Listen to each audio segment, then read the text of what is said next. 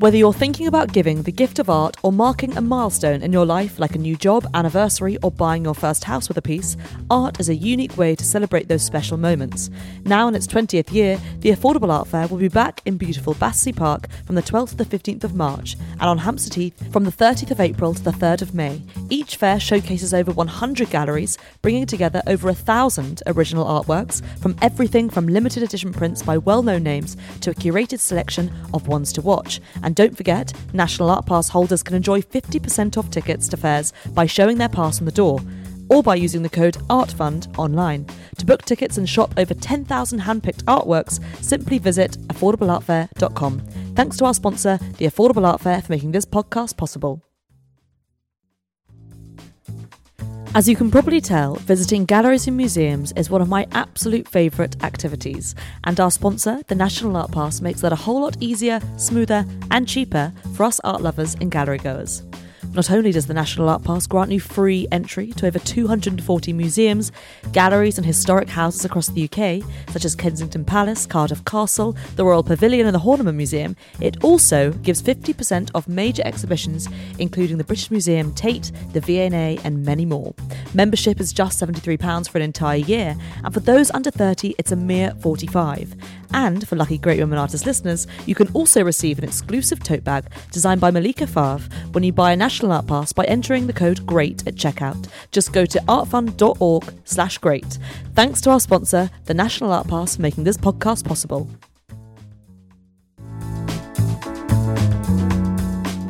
Hello everyone, and welcome to the Great Women Artist podcast with me, Katie Hessel.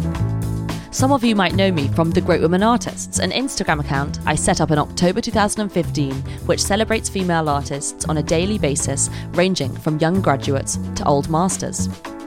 Well, in a similar fashion to the Instagram, this podcast is all about celebrating female artists from a variety of backgrounds and histories. And I'm so excited to be interviewing artists on their career, or artists, writers, curators, or general art lovers on the woman artist who means most to them. What I want this podcast to do is celebrate female artists in all different capacities, so you, the listener, can gain a look into the greatest female artists working now or from art history. I am so excited to say that my guest today is the brilliant and expert curator of London's Whitechapel Gallery, Laura Smith. Responsible for curating contemporary and historic exhibitions and commissions, Laura's recent shows include artist Helen Cammack, a major exhibition that celebrated the also Turner Prize-winning Cammack as the 7th winner of the Max Mara Art Prize for Women, and next year will also see her work with 2020's winner, to be announced soon. Previous exhibitions also include the staggering first major UK survey of the work of artist duo Elm Green and Dragset, and she is currently working on two very exciting, yet to be announced, exhibitions for 2020 and 2022, which I am sure will be very appealing for Great Women Artist listeners. Laura is also a great writer on modern and contemporary art, who has written on the likes of Lisa Bryce, as well as contributing to a chapter to Oxford University Press's long-awaited Virginia Woolf Reader on Woolf's Influence on the Visual Arts. Prior to Whitechapel, Laura was curator at Tate from 2012 to 2018, where she curated a series of historic and contemporary projects by artists, including the likes of Frances McGann, Rebecca Warren, to Claude Cahun and Jessica Warboys, plus the Turner Prize in 2016. But Laura was also the curator of the sensational touring exhibition Virginia Woolf, an exhibition inspired by her writings in 2018, a large-scale group exhibition that celebrated Woolf's writings and feminism through the work of more than 80 international and trans-historic artists who featured the likes of Vanessa Bell, Gwen John, Alina Shapovsniko, Izzy Wood, Zanelli Moholy, but also the great surrealist Eileen Agar, who we are very excitingly going to be discussing today. Welcome, Laura. How are you doing today? I'm great. Thank you very much for that lovely introduction. So, I mean, this exhibition, as you know, as I always talk to you about it, just blew me away. It started at Tate St Ives. It moved to Pallet House, where I was lucky enough to see it twice. and then to the Fitzwilliam Museum in Cambridge. And I think what was so groundbreaking about this show particularly was seeing all these artists in dialogue with each other, but also finally being able to see so many of these artists who I've wanted to see for so long in the flesh. Eileen Agar, of course, always stands out so much. It was actually her collage head that you included. I know that your fascination with Eileen Agar started long before this, so I'd love to start off by you telling us about how you actually first came across Eileen Agar. I think my first encounter with her work was at Tate, and it was a work that we'll probably talk about later called Angel of Anarchy, which she made between 1936 and 1940. Yeah. And it's a sculpture of her husband's head in white plaster, but you can't really see that. It's completely wrapped and covered with different textiles. Feathers are stuck on. The feathers sometimes look like clumps of hair. Yeah. Sometimes they look like a fantastic hat. And I just hadn't ever seen anything like it. I think I was about 17, 18 on a college trip to London from Leeds. And it just blew me away. And I wanted to know more about this person. Yeah. And then discovered that she was this incredible artist who was working between Cubism and Surrealism. Yeah. So she has this style that I don't think is matched anywhere in her generation or since. No, I think that's so right. I think when you see her work, also the expanse of her work as well, you have paintings, you have found objects. And for those who might not be kind of aware of her, I'd love also if you describe the typical aesthetic of Eileen Agar and also where she kind of fits into the history of art as well.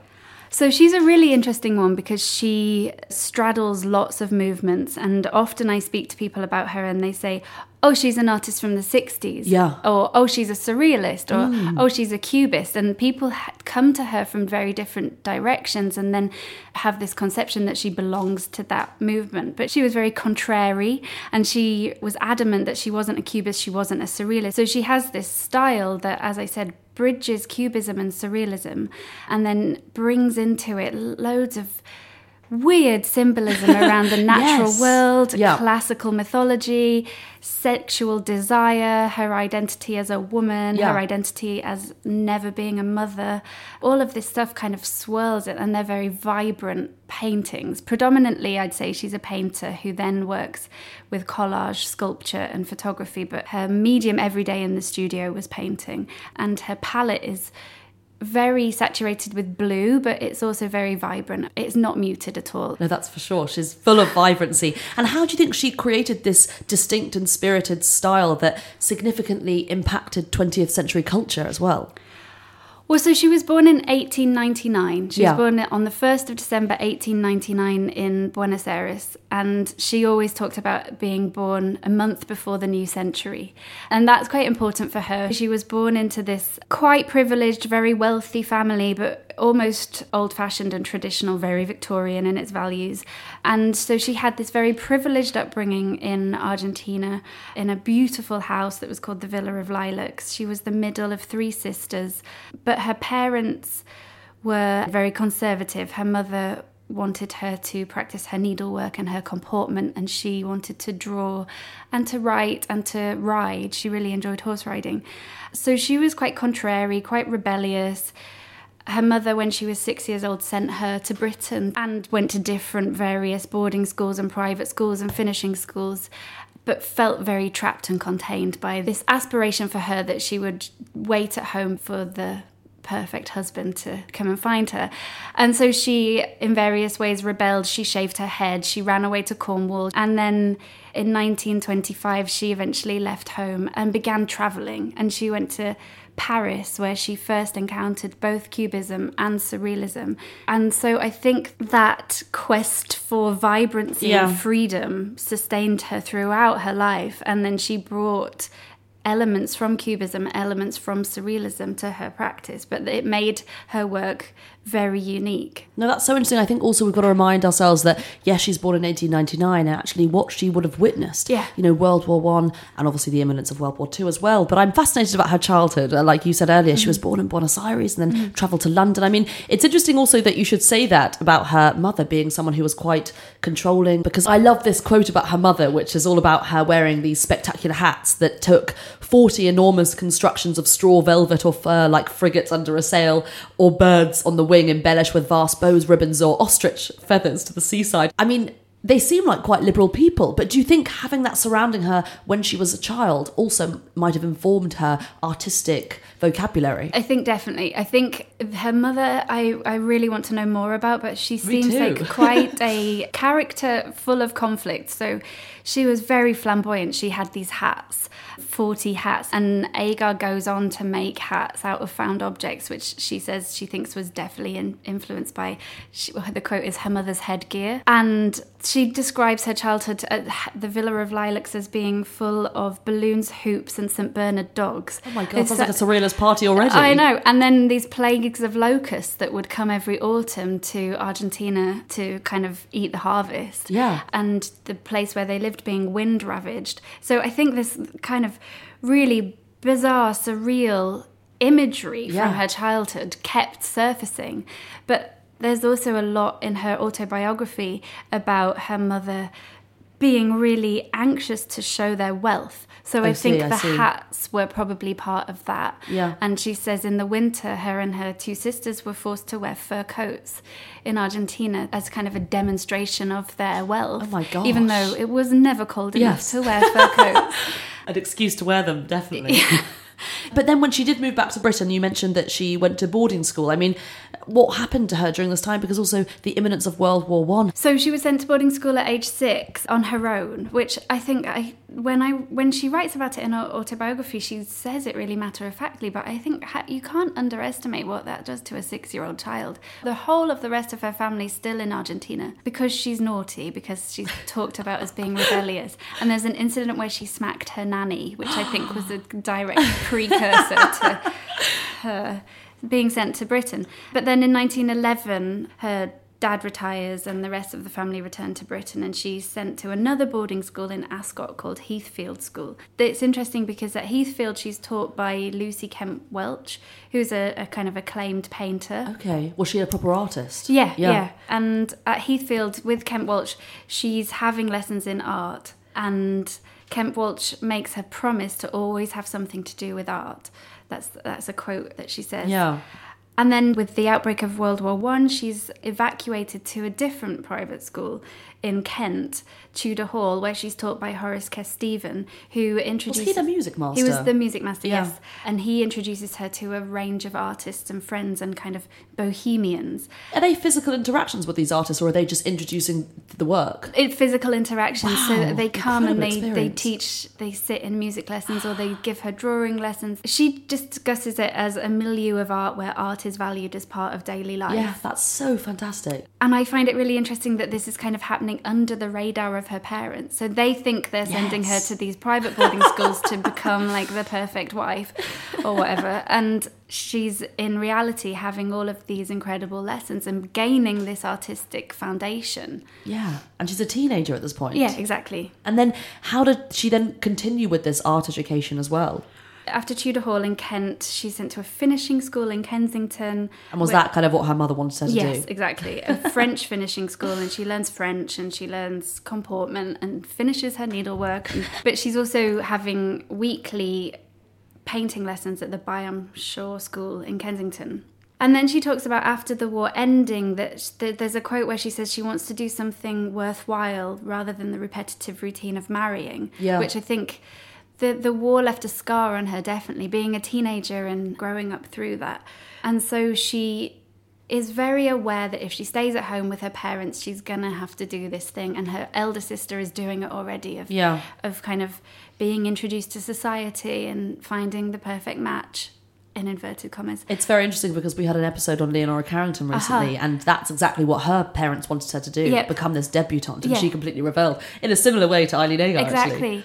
It's so interesting. And then they became friends later on. Yes. But one day, so she's at home, I think she's 20, and her mother has a friend, Lady Clark, who's a patron of the arts and is friends with Renoir and Bonnard and Monet. Amazing. And she comes to visit the house, and Eileen, being Eileen, brings out a bunch of her drawings and paintings that she's made at the Byam Shaw School of Art and shows them to Lady Clark, and Lady Clark implores her to interview at the Slade. She's like, you're fantastic, Amazing. You can't let this talent. And because...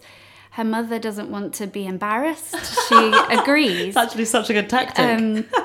And so she interviews at the Slade with the famous Professor Tonks, who tells her she's great, but she should come back when she's a bit older, get some more life experience. So she goes to the Brook Green School in Hammersmith with Leon Underwood as her professor for 1 year. And she has a fantastic time there. She says that he teaches her the ABC of art, and she meets lifelong friends. And then the following year, she reapplies to the Slade and is accepted. And I think at that point, she is showing her parents that this is the path that she's taking, and that she's not going to become a debutante, she's going to be an artist. Yeah. And the rift widens and widens, and then she shaves her head and runs away. Oh my God, I love this. Slade in the 1920s. Because, I mean, she was studying alongside the likes of Cecil Beaton. I mean, what must have London been like for her at that point? Well, I think, again, conflicted. I think at the Slade, it was an intense time where she felt free. She was surrounded by all these people that had the same ambition as her. Yeah. But every night she went home to her parents' house, and I think that was becoming a very difficult thing, which is why she ended up running away. But she was very free, which was another conflict with her parents. She was in a relationship with a fellow student called Robin Bartlett, who was working class, and they weren't married, and her mother was very sinful then. Yes. So she marries Bartlett. She does. She describes him as the escape hatch that lets her escape her parents' clutches, which is maybe cruel. And she's married to him for a year. He's very much in love with her. And then it's 1926 that she marries the Hungarian Joseph Bard. Yes. I mean, how does she meet him? So Bartlett and Agar are at a party together, and she describes it as the shock that puts everything into a new focus. Later on in her autobiography, she draws a parallel between meeting him and the famous surrealist statement of the chance encounter of a sewing machine and an umbrella on a dissecting table. But it's that kind of abrupt shock that brings her out of herself. And as you say, they're together for 50 years. He's the love of her life. Yeah. And so she divorces Bartlett the next year, and he's heartbroken, but I think realises they're taking separate paths. Yeah. And do you know much about what her work was like at this time as well, at the Slade? So I think when she divorces Bartlett, she leaves the Slade, she destroys all of the work she's made to date. Oh my God. 1926, she destroys everything. Okay. And I think everything then becomes embroiled with how she felt about her family. And the teaching at the Slade was really important, but it was very traditional and very realist. So Tonks, his way of teaching was life drawing. Yeah. And he would just stand behind you and watch you life draw and tell you where you were going wrong constantly. Yeah. And then send the students to the National Gallery to copy works by the old masters. And I think she was starting to feel that was stifling. So she destroys all her work. She divorces Bartlett. She moves in with Bard and starts... Am I right in thinking it's Virginia Woolf's old flat that they move into? They move in, yes, in 1927. Which you must just love. When I read all your heroes in one place. But it's just one line in her autobiography where she's like, and it was the former home of Virginia Woolf. I was like, what? Because, I mean, it's so interesting what you're saying about, going to the National Gallery and copying his works, because she just must be the most restless person beyond belief, because then she goes to Paris in 1928, and that must just be another shock for her. I mean, what happens there? Does she know that Paris is the place to be at this point? She knows that she needs a different type of education. Yeah. So she's having these conversations with Bard, who... their relationship sounds so wonderful. He completely understands. He's like, okay, let's go. We'll go live there, whatever you need. So they go together, and first she meets André Breton and Paul Eluard, and she's introduced to this surrealist circle, which I think at first she finds quite daunting. Eileen, when her father died, even though he disapproved of her choices, he died in 1926, interestingly the same year that she divorces, destroys all her work. Oh my God, wow. It's like a new life. Yeah, it's a shedding. She says it's a shedding of the shackles. Wow. She has this inheritance from her father, and she agrees to pay Fulton to be her private tutor. Okay. And they become very close, and she learns a lot from him. She always says she doesn't want to work in a completely cubist or abstract way because she sees it as too rational and not emotional or sensual enough. And then, like I said, at the same time, she's having dinner with Breton and Eluard and thinking and talking about surrealism. She never called herself a surrealist. Yeah. She was included in most of the surrealist exhibitions throughout her career. She was really, I think maybe it comes from her childhood, but she was really reluctant to ever label herself as anything. Yeah. But I think that's what makes her work so exciting. And I think you've also got to remember that she was a Brit in Paris. Yeah. And then obviously she comes back to Britain, and it's how her work develops. And it's how, I think what's interesting is what you can see she's exposed to. So she's seen Braque, Picasso, but she really applies her own perspective on it. Exactly. And all of that stuff and baggage from her childhood she brings to it. And all that excitement as well, I can imagine. You just want her to set free in a way. And what do you think she learnt in Paris?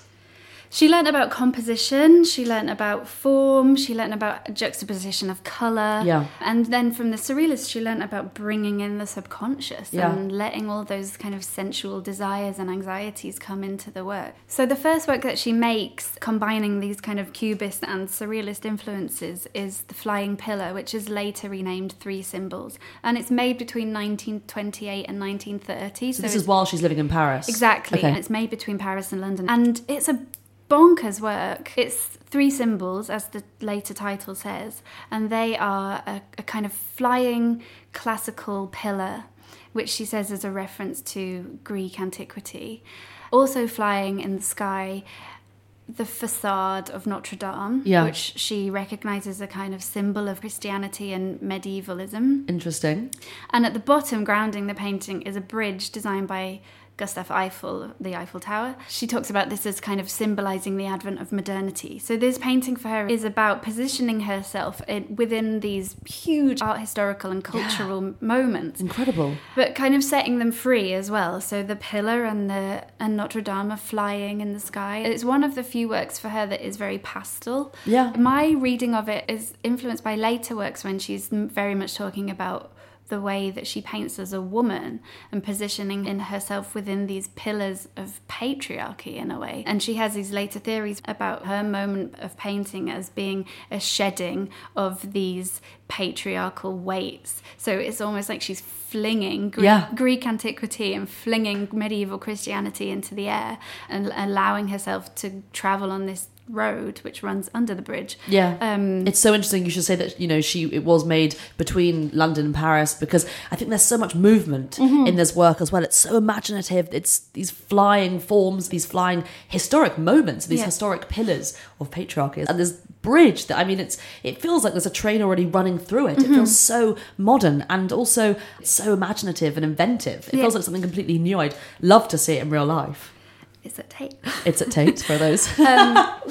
But it's also really, really surreal. And then she later says that though she acknowledges later that it looks surreal, it was never painted with that intention. So it's the first kind of testing of all of these influences, and then she recognises what's happening to her, but she's not quite aware of it when she's painting it. Yeah, no, it's interesting. Maybe it's just me, but I don't know, the palette almost looks quite like modern British in a way. And it's quite pastoral. Yes, and you can see all these different influences, and actually the speed of the train as well almost reminds me of Futurism or something. Yeah, exactly. It's combining so many things. And I think for a young artist, so she was in her mid-20s when she made this, it's explorative. It's kind of finding out what she's enjoying and what she wants to make. So she moves back to London in 1930. Yes. Why is this? I think, so Bard is very, very, he's a Britophile.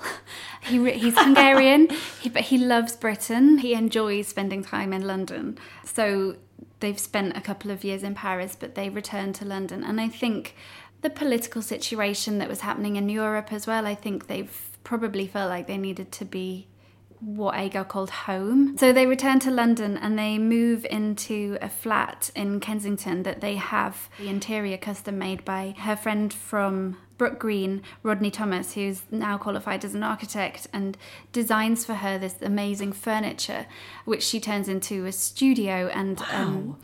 And are there still images of this? So it's the majority of the furniture is now at the V&A. Okay. Because he went on to become a kind of acclaimed architect in his own right. I can see this. So he makes her a clock and a wardrobe and this kind of mantelpiece, which she then surrounds with this ever-changing collage of postcards and images that she cuts out from magazines. It's kind of her working memory board or something. And she puts textiles and feathers and stones and shells, all the found objects that she constantly is acquiring, wow, on this mantelpiece. She says it could be like a Matisse studio one day, a De Chirico studio the next day, and that it changes like the tides of the sea. So every day different flotsam and jetsam washes up on the walls of her studio. And why was she so fascinated? Because, I mean, it's interesting that you say that she kept all these shells and everything on mantelpieces. Why was she so fascinated with the beach and shells? She's really interested in how an object can change. It's a surrealist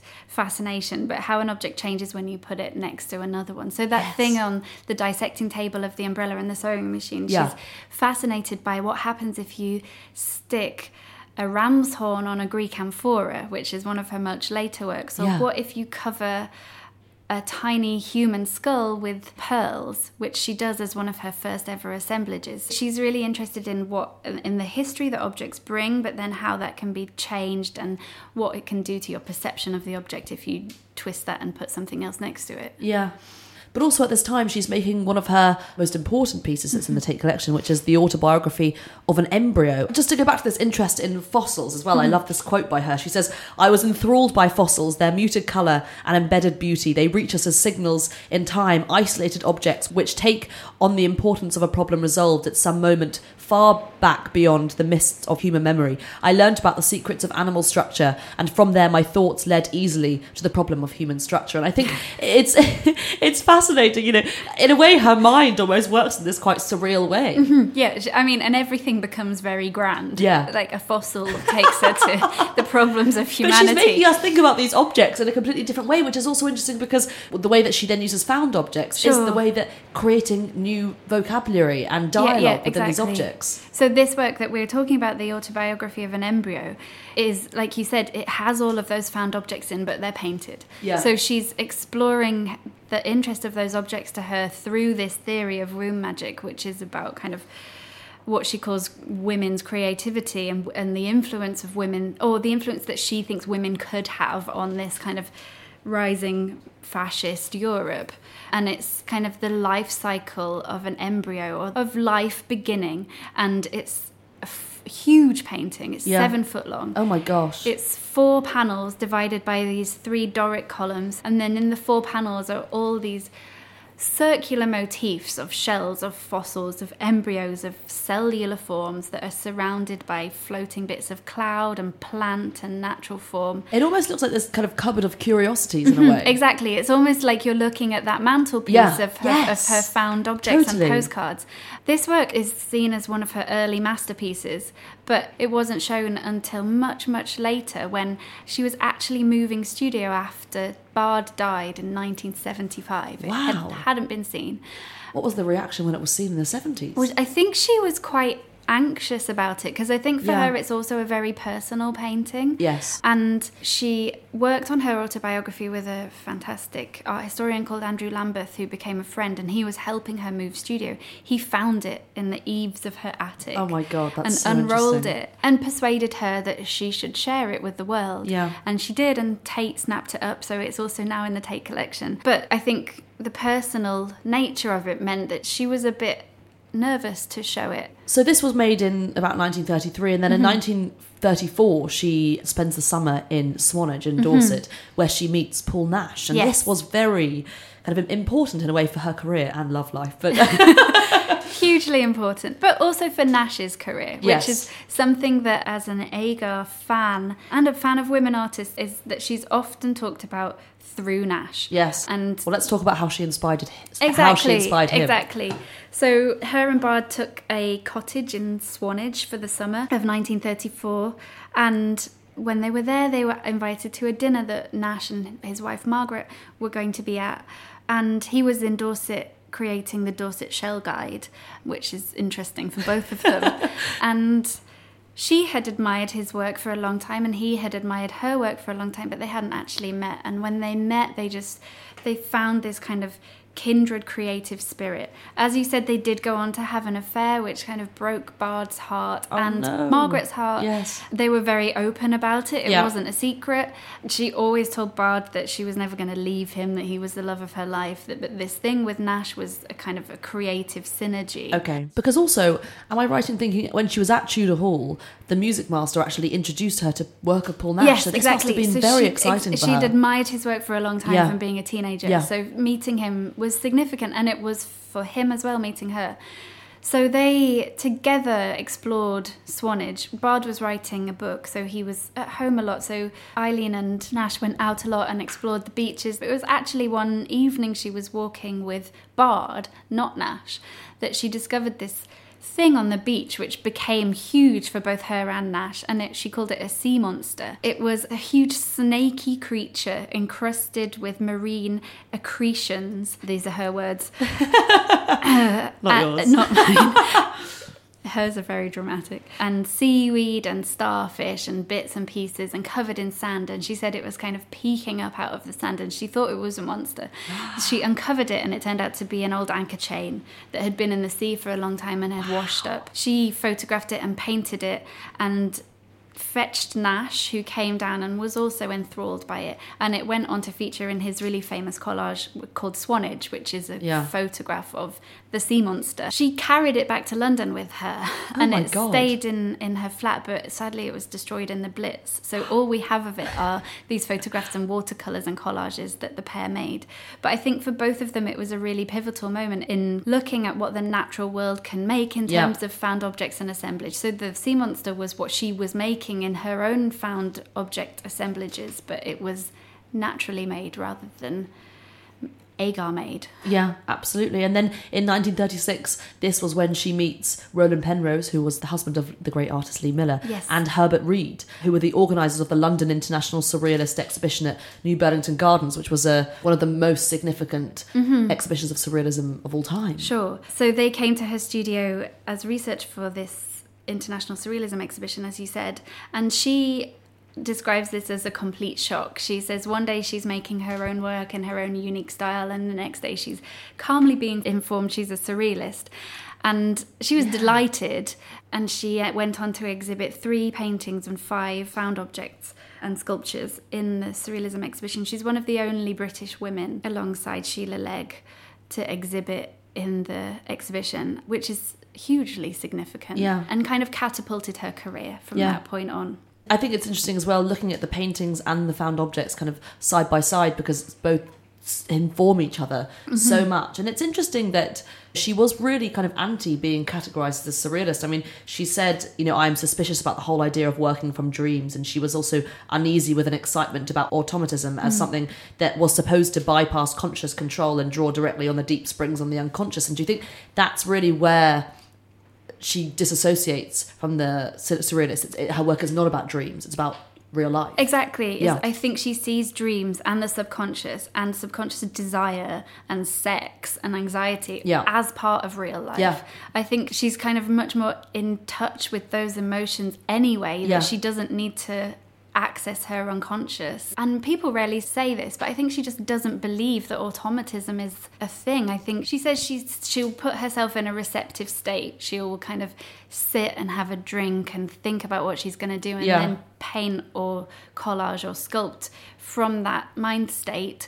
But I don't think she believes quite the promise of automatism as completely unconscious. I think good for her, saying that as well. She clearly knew exactly what she knew in a way. And why she was making work. Yeah. And I think that, again, going back to that childhood of having to constantly reinforce why she wanted to make art made her really know why she was doing it and what she was doing. Yeah, and I think when you see a work, I mean, you touched on it earlier in the introduction, but Angel of Anarchy, which is in the Tate's collection as well, which was made from 1936 to 40, is just this incredible skull figure of, I mean, the most bizarre objects put together. And I think, actually, I remember seeing this, first on Instagram. Just remember thinking, who was that by? And I just had no idea that it was by someone who was working in the 1930s. In the 30s, I know, exactly. It looks like it could be from the 80s. Yeah, or the 2000s, or whatever. I mean, it's so inventive. Why do you think she was so interested in putting all these different objects together? So the work came out of, which is funny, she says that Joseph had the perfect profile. So she was constantly wanting to draw and sculpt his profile. And she saw this bust that her previous tutor, Leon Underwood, had made of Bard, a kind of classical bust in white marble. And she said it didn't look anything like him because it didn't have any of his personality. And so she cast his head and sent it away to come back to her in plaster cast. And when she got them back, she was absolutely mortified because she said they looked like death masks because it was just his face in white plaster. And so terrified, she attacked this plaster head with all of the fabric and textiles and shells and dice and feathers and bits and pieces from her studio. And the image that we have become accustomed to is actually the second version. So the first version was made in 1934 and it was exhibited in 1937 in a second Surrealism exhibition in Amsterdam.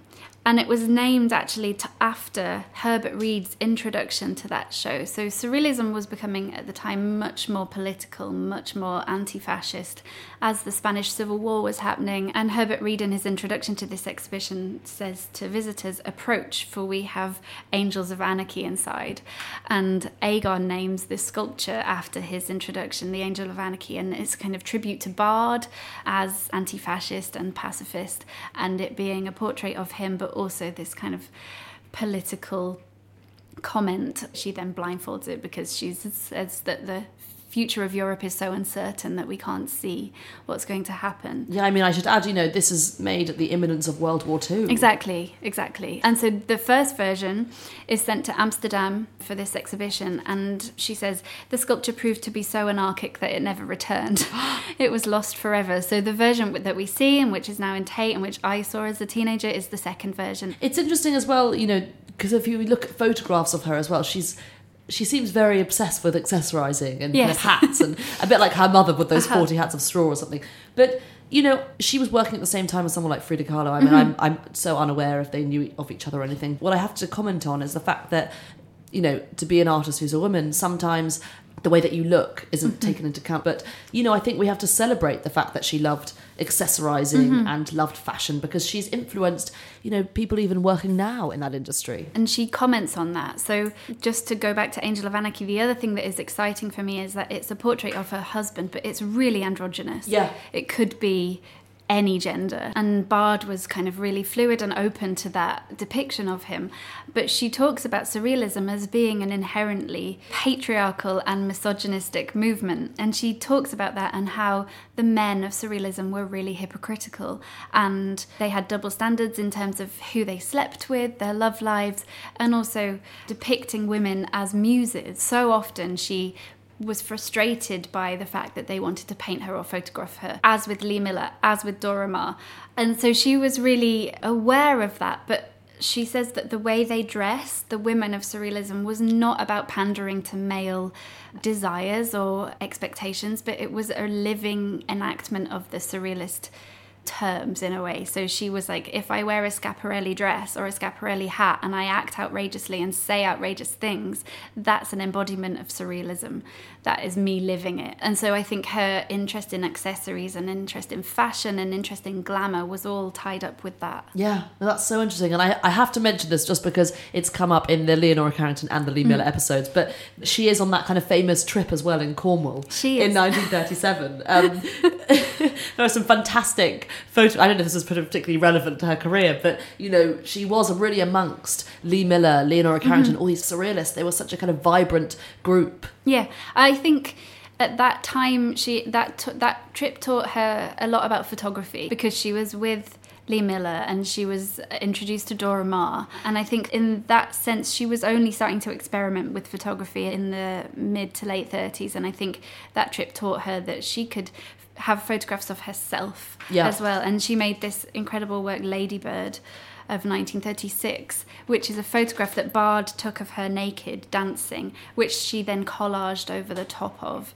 And so even her husband is kind of using her as a muse, but then she takes it, she reappropriates it, and she draws all over it. And then obviously World War II breaks out, because it's interesting, Surrealism, it doesn't die, it just becomes something else. All these movements become something else. It really affects Paris, it affects London and everything. Sure. What happened to her career after this? And I think the war hugely affected her. I think it probably affected everyone at the time, but she stops making work. So she says that she found it really hard to make work. The war overwhelmed me. I felt it impossible to concentrate on a painting when I could look out of the window and see over the treetops a Messerschmitt flying. And later on she says, how can I make work with any subtlety when Europe is filled with the noise of explosions? It affects her massively, and her mother dies in 1942, a couple of months after her home is destroyed. So she has a lot of loss during the war.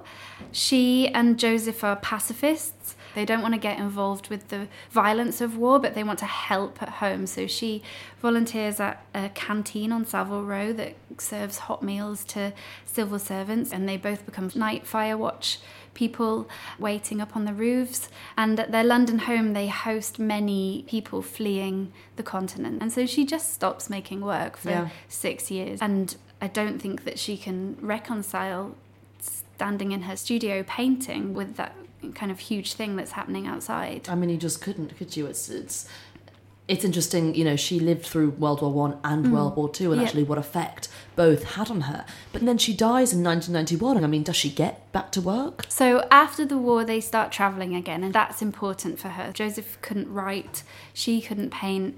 They both felt trapped. She said she felt cooped up being in London. So they start travelling again, and at first they can't travel outside of Britain, so they go to Ireland, the Lake District and Cornwall, and then eventually they start travelling in Europe, and they go by chance to Tenerife. And it's interesting thinking about Tenerife in kind of contemporary thought, but for her in the 50s it became huge, and she talks about the subtropical climate and the plants and the volcanic landscape and the sun as having a huge impact on her. So they go in 1953, and that's really when she gets back into painting. So it's a long time after the war ends. Yeah. And she does some beautiful watercolours and frottages, so she's still using surrealist technique. And then slowly she starts to kind of reaffirm her joy for painting. Yeah. And there's a lovely quote from her in the late 50s where she's like, surely we must be able to make room for joy again. Yeah. And then it's like she's getting back to herself, and we can see the vibrancy and we can see the sensuality of her work come back. Totally, and I think when you look at her work, it is just full of life and just enthusiasm for it and vibrancy, and you can tell that she just loved looking on her travels and everything. Yeah, and collecting. Yes. And collecting things. Fascinated with the landscape and everything, yeah. So how does her work then develop technically in these later times in her life? So in 1965, probably the most significant thing is that she discovers acrylic paint, and it's kind of a new medium, and she starts experimenting with it, and she's absolutely fascinated by how quick drying it is, how quickly she can use it, how she can layer it. Was this a new medium for that time? It was fairly new for the time. And I think she also sees it as kind of a post-war, a new thing that they can move on from those old, again, like throwing off shackles. She's constantly evolving. Yeah. And acrylic paint for her opens up lots of doors and windows. And in 1971, she has a big solo exhibition of 76 paintings at the Commonwealth Galleries. And she paints a significant number of huge new canvases with acrylic. One of the paintings, Slow Movement, became talked about as a late masterpiece. Yeah. It's absolutely beautiful. It's based on an image that she had, a postcard that she had of the throne of Ludovisi, a Roman marble panel, which shows Aphrodite being raised from the sea by two women. And though obviously her style is completely different to that classical marble carving, what she's interested in is the upward movement of these women, of lifting Aphrodite out of the sea, and the energy in that. And that work kind of reinvigorated her for the next 10 years. And she continued painting in this very optimistic and very life-affirming way. So then in 1990, she's awarded a Royal Academy edition, which is kind of like one of the highest accolades in art. And she's also really surprised by this. I mean, I'd love to have met her. She sounds like the most fascinating person.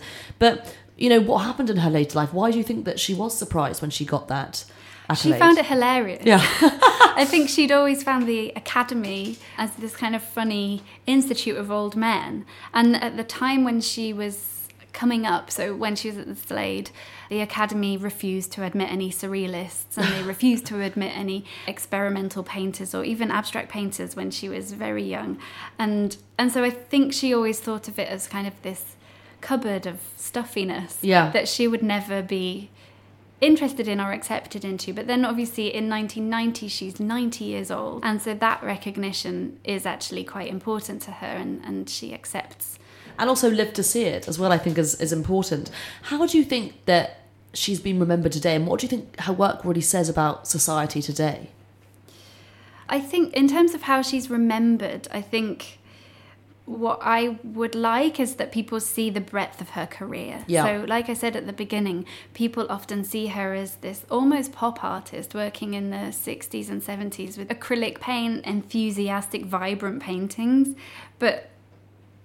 Or they recognize her as a surrealist or as a cubist. But I think when you look at those three things together, that breadth of interest and style is really significant. I hope that she's being more recognized. I hope people are starting to come to see her work and think about her work. Because obviously you curated her in my favourite exhibition of all time, Virginia Woolf, an exhibition inspired by her writings, and that was full of contemporary artists as well as those working pre-war. I guess, how does she speak to younger artists today? I think the most exciting thing for me about Agar is that she straddles that time. Yeah. She's an artist that straddles late Victorianism, both world wars, through to contemporary. She died in 1991. Yeah. That's crazy. That's in my lifetime. Yeah. And she was born in 1899. And to have lived through that and to have painted through that and to have continued making work through that, I think if placing her in an exhibition, I think that's what we should show. That's our responsibility, to show that length of career. And what do you think she's taught you? She's teaching me sort of from self-assurance, to kind of believe that what you're doing is good and to hold on to it in a time when everything is changing. I mean, like you said, so much change in her life, but she maintained her style and her passion for art throughout. It didn't waver. Yeah, absolutely. Thank you so much, Laura. And as this is the Great Women Artists podcast, we always ask our guests, and I know that you've been mulling this over for some time now, if Eileen Agar was sitting in your kitchen today where we are with quite heavy rain, sorry about that, what would you say to her? Well, it's very cheesy, but first I would say thank you for everything, for having that self-belief. Yeah. I think I would also want to talk to her about how she felt about being discussed through the work of men. Yeah. I'd like to have that conversation with her about how she is now a kind of adage to Paul Nash's career or to the surrealists. I'd like to explore that with her. Absolutely. Thank you so much, Laura. Pleasure. Thank you so much for having me.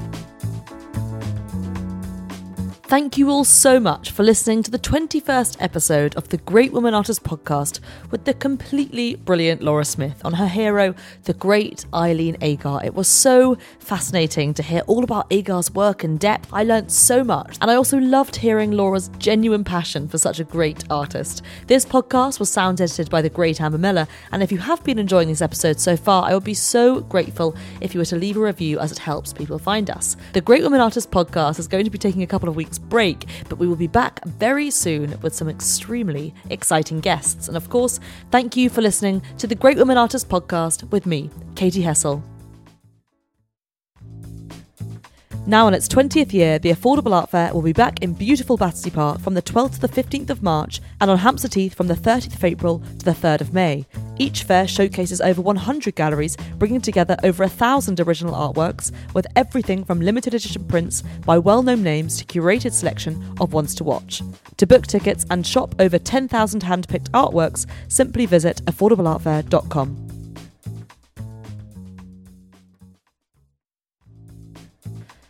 As you can probably tell, visiting museums is one of my favourite activities, and thanks to the National Art Pass, you can now access free entry to over 240 museums, galleries and historic houses across the UK, plus 50% off major exhibitions including the British Museum and Tate. Membership is just £73 per year, and for those under 30, it's £45. Just go to artfund.org/great. Thanks to our sponsor, the National Art Pass, for making this podcast possible.